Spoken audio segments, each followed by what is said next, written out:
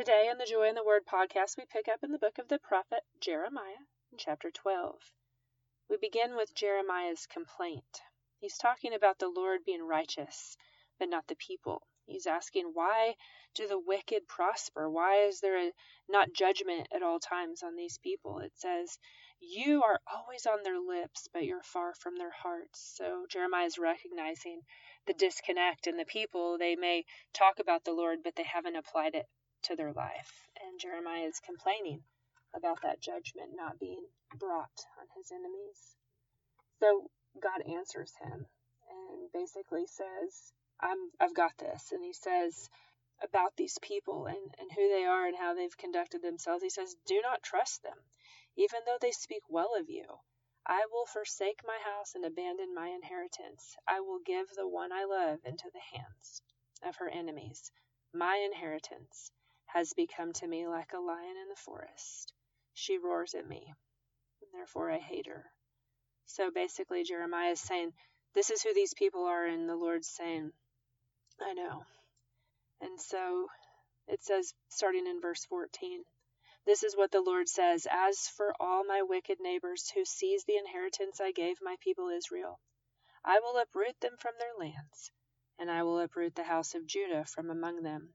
But after I uproot them, I will again have compassion, and will bring each of them back to his own inheritance and his own country. And if they learn well the ways of my people, and swear by my name, saying, as surely as the Lord lives, even as they once taught my people to swear by Baal, then they will be established among my people. But if any nation does not listen, I will completely uproot and destroy it, declares the Lord. So he's talking about not only their own people, but the people around them. And Jeremiah's complaint is, what about how these people act? What about how they've rejected you, whether they are from Jerusalem or from another nation? And the Lord's response is that he will have compassion. Now picking up in chapter 13, it says, this is what the Lord said to me, go and buy a linen belt and put it around your waist, but do not let it touch water. So I bought a belt as the Lord directed and put it around my waist. Then the word of the Lord came to me a second time, take the belt you bought and are wearing around your waist and go and hide it in Perath, in a crevice in the rocks. So I went and hid it, as the Lord told me to. Many days later, the Lord said to me, go now to Perath and get the belt I told you to hide there. So I went and dug up the belt and took it from its place where I'd hidden it. But now it was ruined and completely useless. Then the word of the Lord came to me. This is what the Lord says. In the same way, I will ruin the pride of Judah and the great pride of Jerusalem. These wicked people who refuse to listen to my words, who follow the stubbornness of their hearts and go after other gods to serve and worship them, will be like this belt, completely useless. For as a belt is bound around a man's waist, so I bound the whole house of Israel and the whole house of Judah to me, declares the Lord, to be my people, for my renown and praise and honor. But they have not listened.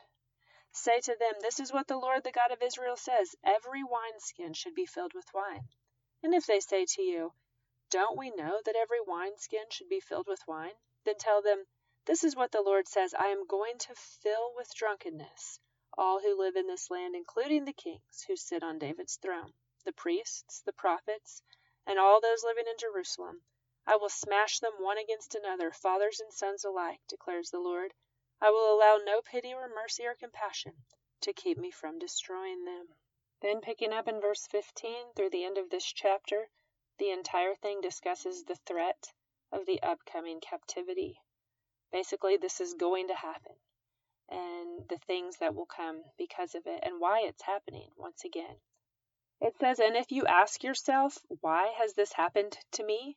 It is because of your many sins that your skirts have been torn off. Basically, you're exposed and your body mistreated. You're being judged. It says in verse 23, can the Ethiopian change his skin or the leopard its spots? Neither can you do good who are accustomed to doing evil. Basically, it is who you are. You are accustomed to being evil, and it would be just as hard for you to do good as it would be for a leopard to change its spots. And the Lord says, I will scatter you like chaff driven by the desert wind. This is your lot, and this is your portion. I have decreed it, declares the Lord, because you have forgotten me and trusted in false gods. Now moving on to chapter 14. It's basically a discussion of the drought, the famine, and the flood that will be coming. If we pick up in verse 10, it says, This is what the Lord says about this people. They greatly love to wander. They do not restrain their feet. So the Lord does not accept them. He will now remember their wickedness and punish them for their sin. It says, Then the Lord said to me, Do not pray for the well-being of this people. Although they fast, I will not listen to their cry. Though they offer burnt offerings and grain offerings, I will not accept them. Instead, I will destroy them with the sword, famine, and plague. But I said, Sovereign Lord, the prophets keep telling them, You will not see the sword or suffer famine. And he's talking about the false prophets. Indeed, I will give you lasting peace in this place. He's quoting the false prophets here. Then the Lord said to me, The prophets are prophesying lies in my name. I have not sent them or appointed them or spoken to them. They are prophesying to you false visions, divinations, idolatries, and the delusions of their own minds. Therefore, this is what the Lord says about the prophets who are prophesying in my name. I did not send them, yet they are saying no sword or famine will touch this land. Those same prophets will perish by sword and famine. And the people they are prophesying to will be thrown out into the streets of Jerusalem because of the famine and sword. There will be no one to bury them or their wives, their sons, or their daughters. I will pour out on them the calamity they deserve. Speak this word to them. Let my eyes overflow with tears night and day without ceasing. For my virgin daughter, my people, has suffered a grievous wound, a crushing blow. If I go into the country, I see those slain by the sword. If I go in the city, I see the ravages of famine. Both prophet and priest have gone to a land they know not. Have you rejected Judah completely? Do you despise Zion? Why have you afflicted us, so that we cannot be healed? We hoped for peace, but no good has come for a time of healing. There is only terror. And of course, this is Jeremiah speaking. O Lord, we acknowledge our wickedness and the guilt of our fathers. We have indeed sinned against you. For the sake of your name, do not despise us. Do not dishonor your glorious throne. Remember your covenant with us, and do not break it. Do any of the worthless idols of the nations bring rain? Do the skies themselves send down showers? No, it is you, O Lord our God. Therefore our hope is in you, for you are the one who does all this. And so that ends Jeremiah chapter 14. We will pick up next time in chapter 15.